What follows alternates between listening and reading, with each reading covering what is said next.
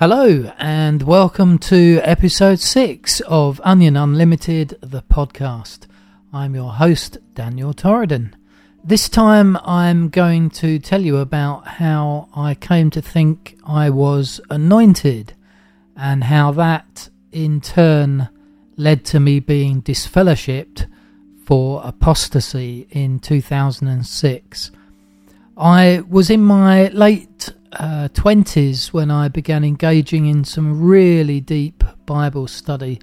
I'd even read the entire Bible in 49 days. As I did, I noticed a number of things that didn't seem to fit with the truth as I knew it.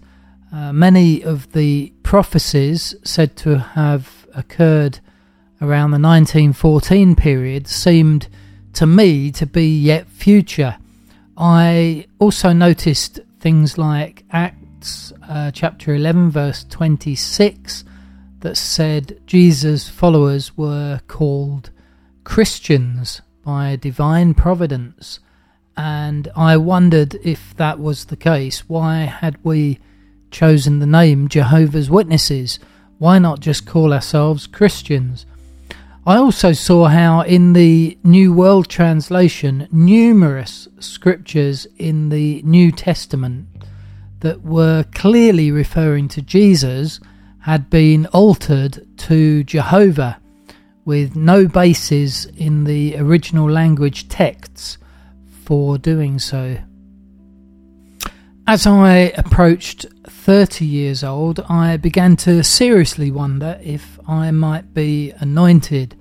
As I read the Bible, the sections about Christians receiving an anointing through Christ and being born again really resonated with me. I definitely felt different to most Jehovah's Witnesses I knew. I tended to think in a more spiritual, abstract way than my witness friends. I never really felt like I fitted in.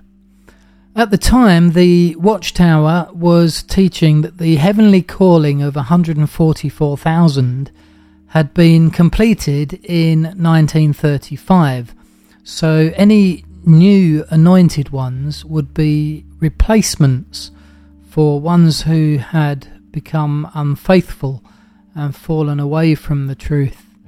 The general thought was that when choosing a replacement, Jehovah God would pick someone who was much older than me, someone who had many decades of faithful service as a Jehovah's Witness behind them.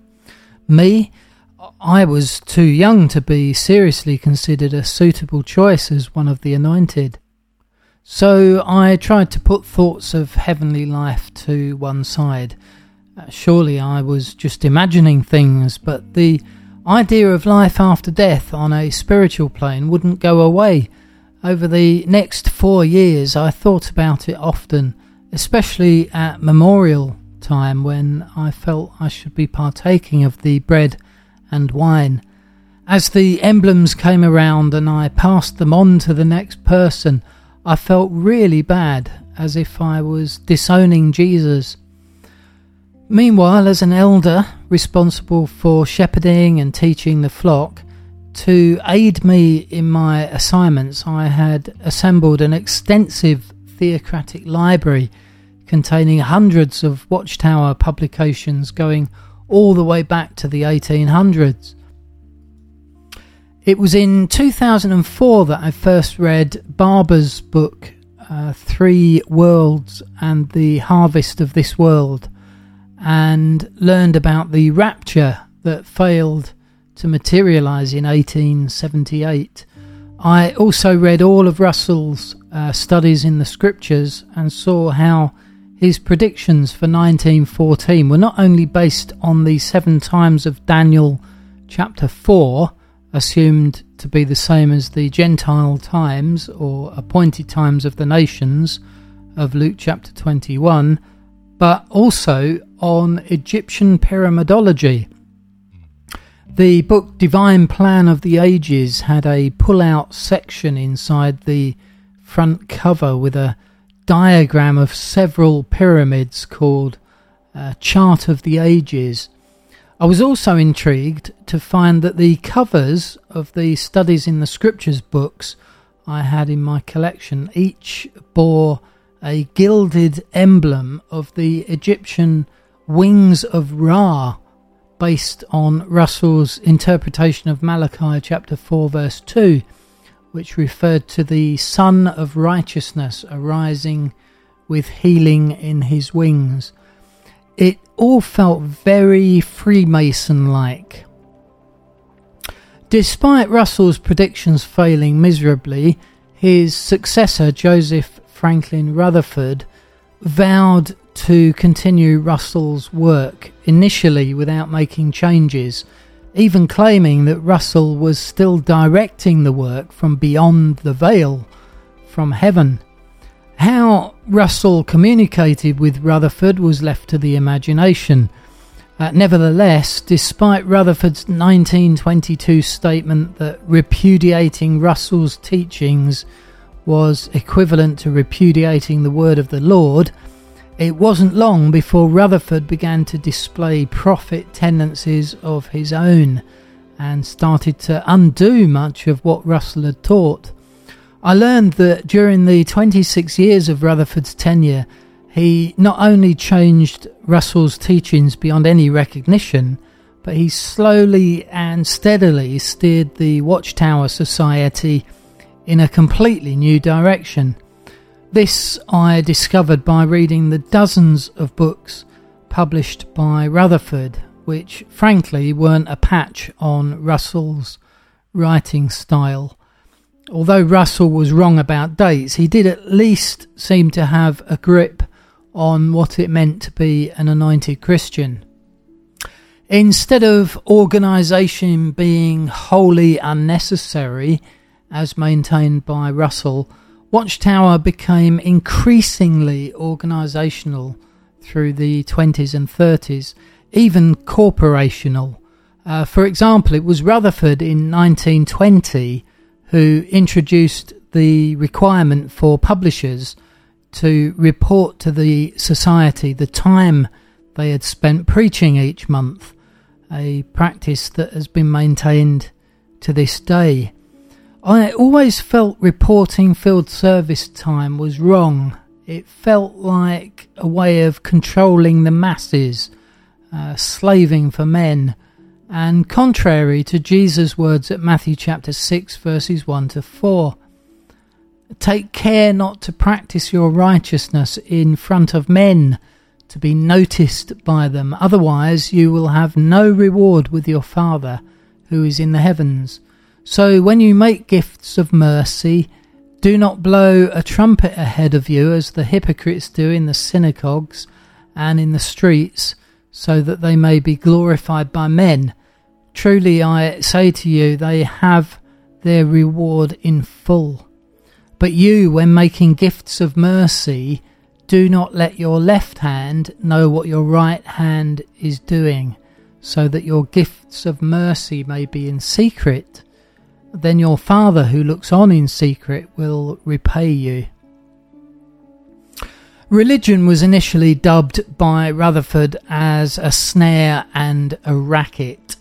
There was no true or false religion, just religion, and religion was bad. At first, true to Russell's anti-organisation stance, the only name the Bible students recognised as scriptural was Christian. However, in 1931, Rutherford backtracked on this in an amazing display of publicity when he announced that the Bible students would henceforth be known as Jehovah's Witnesses. Interestingly, at that time, witnesses was spelt with a small w. In doing so, it seemed to me that Rutherford directed the organisation away from the freedom of Christianity and more towards a kind of modern-day Mosaic law with loads of types and anti-types and tons of rules and regulations. As time went on, this became more and more apparent. As time passed, Jesus was relegated in importance as the publications began to place more emphasis on Jehovah and his witnesses. This was, I felt, an attempt to differentiate themselves from Christian denominations who they now classed as false religion, as well as to establish Jehovah's Witnesses as the only true religion. Essentially, it was a very clever branding exercise. Then there were the predictions for 1925 that Abraham, Moses and others would return from the dead in that year. 3 years in advance, the Watchtower had stated, "What further evidence do we need? Using this same measuring line, it is an easy matter to locate 1925, probably in the fall, for the beginning of the anti-typical Jubilee. There can be no more question about 1925 than there was about 1914. Another Watchtower claimed the date 1925 is even more distinctly indicated by the scriptures than 1914. Of course, the resurrection predictions for 1925 completely failed. It was at that moment in my studies that I had a light bulb moment. I realised the chance of 1914 having any scriptural relevance whatsoever was extremely slim. The entire foundation upon which the Watchtower Society had been built was one of failed Millerite and Adventist numerology, spiritistic Egyptian pyramidology, and a lot of guesswork by several false prophets who had an insatiable propensity to predict the end of the world. I had no reason to believe that Jesus had been invisibly present since 1914, or indeed that any of the events associated with 1914 had come to pass. In mid-2004, I went back to basics and began to read the Bible afresh. Instead of allowing Watchtower publications to guide my understanding of Scripture, I began to pray for God's Holy Spirit to guide me as I read the entire Bible again, this time without bias. In one prayer, I even asked God to reveal the real truth to me and told him I would follow his direction even if it got me branded as an apostate. Little did I know that's exactly what would happen.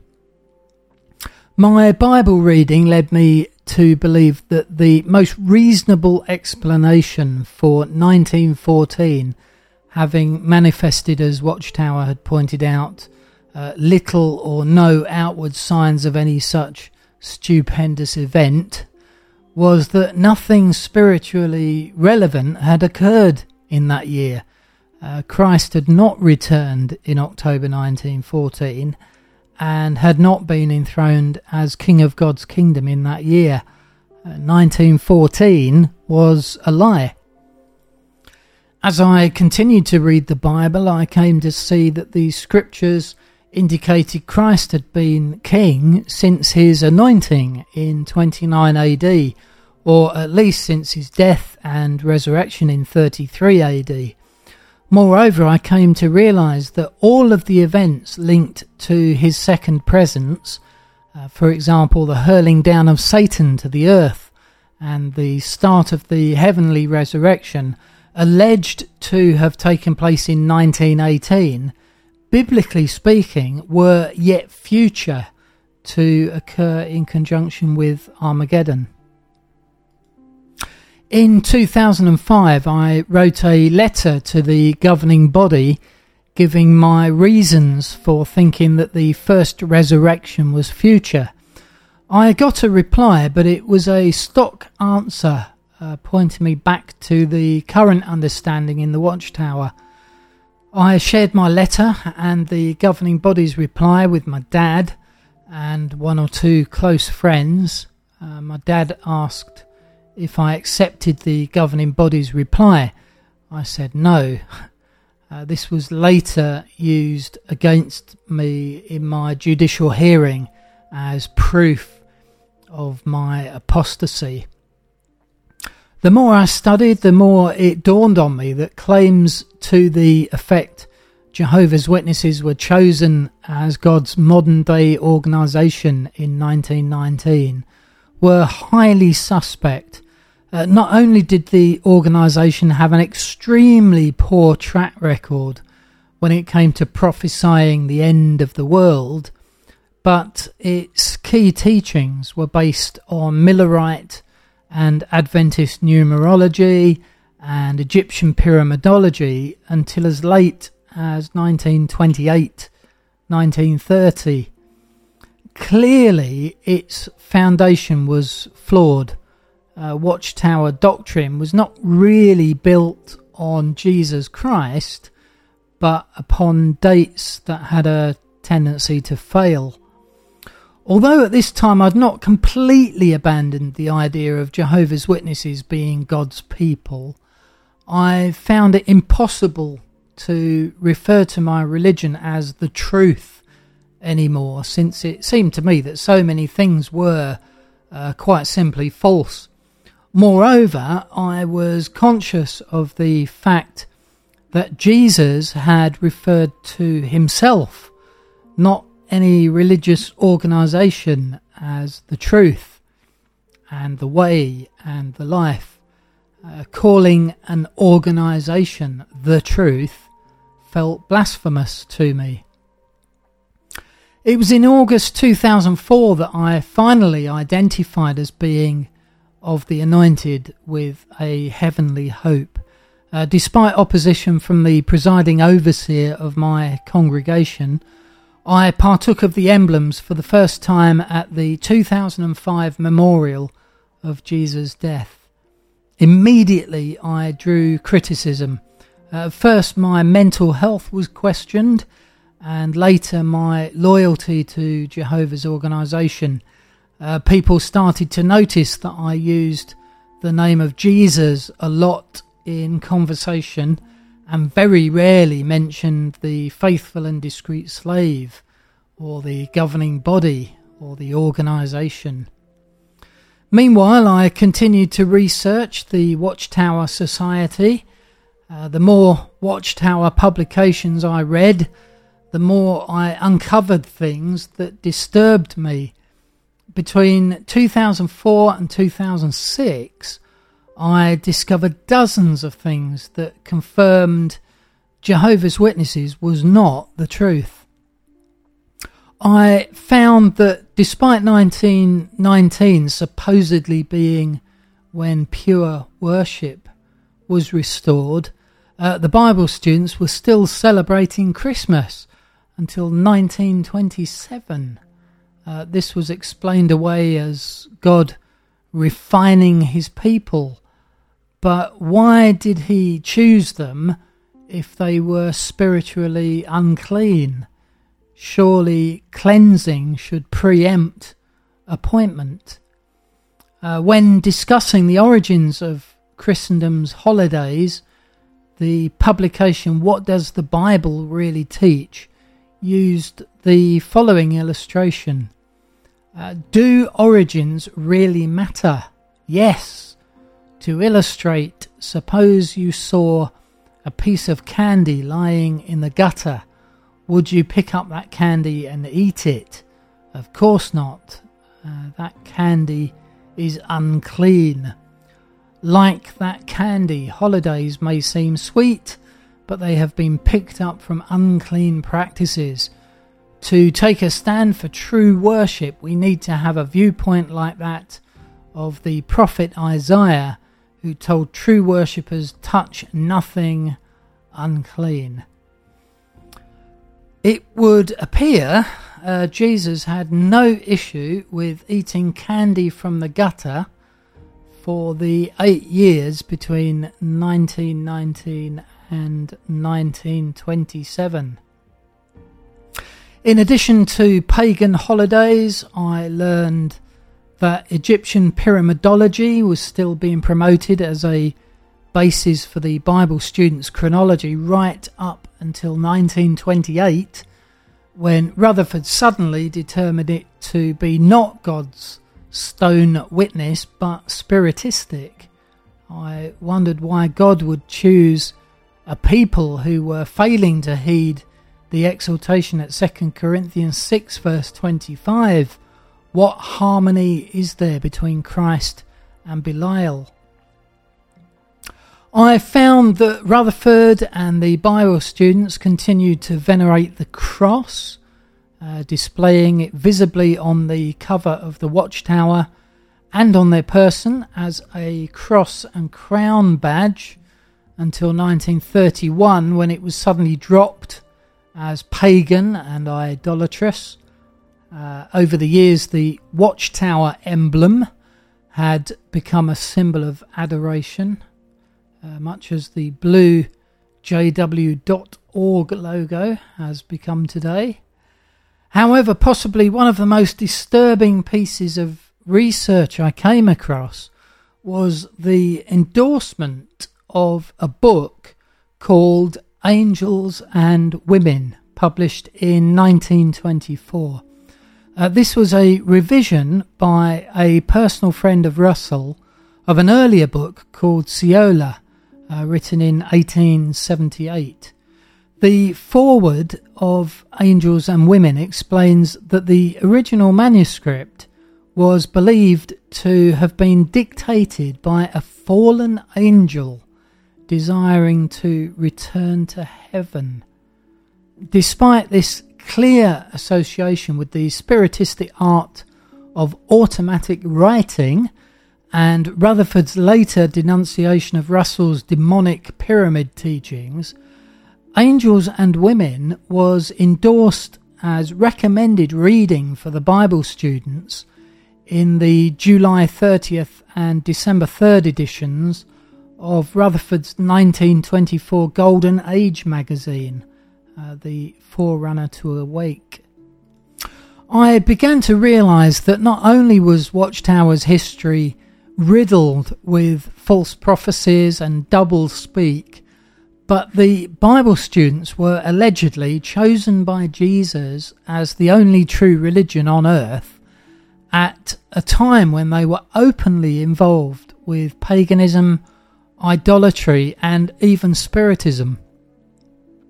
By 2006 I was questioning everything I had ever been taught, and in the process I spoke to the wrong people, people I thought were my friends, even my dad, but who turned out to be more interested in loyalty to the organisation than in hearing the real truth. My dad's response to my questions about chronology was that the governing body knew best. They were appointed by Jesus as his channel, and we shouldn't question them. My reply was that the governing body members were just men, and that placing them on a pedestal amounted to idolatry. That didn't go down well. Unbeknown to me at this time, the presiding overseer, remember the psycho one, was talking to my dad behind my back and finding out how I really felt about things. By mid-2006, I'd been summoned to a judicial hearing on a charge of apostasy. My judicial hearing was brutal. At the start, I was told I had been charged with apostasy and asked to make a statement. Of course, I rejected the idea that I was an apostate. I still believed it was God's organisation, just that some of the teachings were not true. I asked if I could explain myself using the Bible to highlight where I had issues, and I was told no. The hearing then continued for no less than 7 hours. It was basically an interrogation. The elders, of which there were 4, kept asking me probing questions. Did I believe this? Did I believe that? I was told I could only answer yes or no, and so I didn't really stand a chance. They had 4 witnesses against me. The first one didn't show. He apparently felt that the accusations against me were over the top, so he declined to attend. One of the so-called witnesses said that when I spoke, I sounded like a born-again Christian. That was pretty much the extent of his testimony. Another witness said he'd had a private conversation with me about 1914, and the things I'd said didn't seem to fit with what the Watchtower was saying at the time. That was it. But nothing could have prepared me for the 4th and final witness, who turned out to be my very own dad. He was wheeled in last, no doubt to finish me off. By now I was mentally exhausted.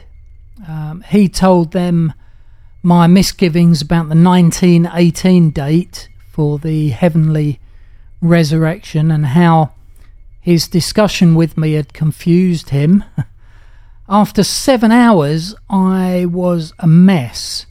At one point, I was so distraught that I assumed a fetal position and was just rocking back and forth in tears.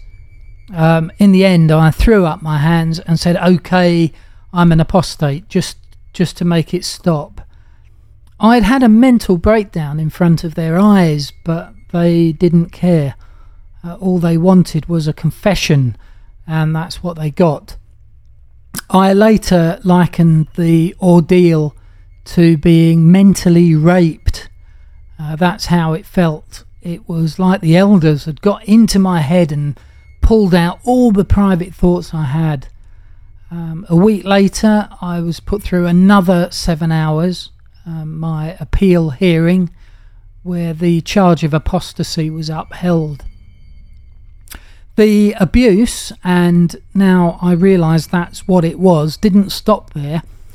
A week after my disfellowshipping was announced, a local needs talk was given. It identified me, not by name of course, but as someone professing to be of the anointed. Obviously, I was the only memorial partaker in the congregation, and I'd been disfellowshipped the week before, so everyone knew who the talk was about. And this is where it gets really sick. The presiding overseer was giving the talk. In the past, I'd confided in him that I'd been sexually abused at school. Despite knowing how traumatic that had been for me, he had the audacity to use an illustration about a paedophile in his local needs talk. He likened apostates to strangers trying to lure children away from their parents. That, of course, left the congregation wondering exactly why I'd been disfellowshipped. Over the next 3 years, there was a lot of gossip about me. Certainly no one ever expected me to get reinstated. So for the next 3 years, I was shunned by everyone I'd ever known, including my parents. Being accused of apostasy didn't sit at all well with me. I'd never read any literature other than the Watchtower publications, and I'd certainly not sought out any apostate literature. The false prophecies, idolatry and spiritism I had learned about and questioned were all contained in the Society's literature. All it took was some digging. Maybe this is why in my judicial hearing I was told I should have never read the older publications. My first experience with apostate writings came only after my disfellowshipping in 2006 in the form of Raymond Franz's two books, Crisis of Conscience and In Search of Christian Freedom. What prompted me to read these books was the realization that being accused of apostasy didn't necessarily make a person wicked or mentally diseased. After all, here I was being called an apostate, and yet I was an anointed Christian. Reading Ray Franz's account of life as a governing body member confirmed all my suspicions up to this point. Ray came across as genuine. He really did. It was clear from reading his books that the Watchtower's 1914 chronology was wrong, and they knew it. It was also obvious that the rules on disfellowshipping and shunning had been tightened up as a result of Franz's defection. By now, my view of the governing body had deteriorated. I no longer thought of them as God's channel on earth. I even wondered if the governing body were apostates themselves. I felt that the words of 2 Thessalonians 2 verse 4 applied to them. He stands in opposition and exalts himself above every so-called God or object of worship, so that he sits down in the temple of God, publicly showing himself to be a god. However, even knowing everything I did, I wasn't prepared to admit yet that Jehovah's Witnesses were a cult. I still felt it was God's organisation and that it just needed to be reformed from within. Obviously, I couldn't do that as a disfellowship person, so I began to think about how I might get reinstated. I had what I felt were good reasons to be reinstated. My disfellowshipping was, I felt, wrong. I was an anointed Christian being moved by the Holy Spirit, and yet I'd been accused of apostasy. I had a responsibility to help reform the organisation.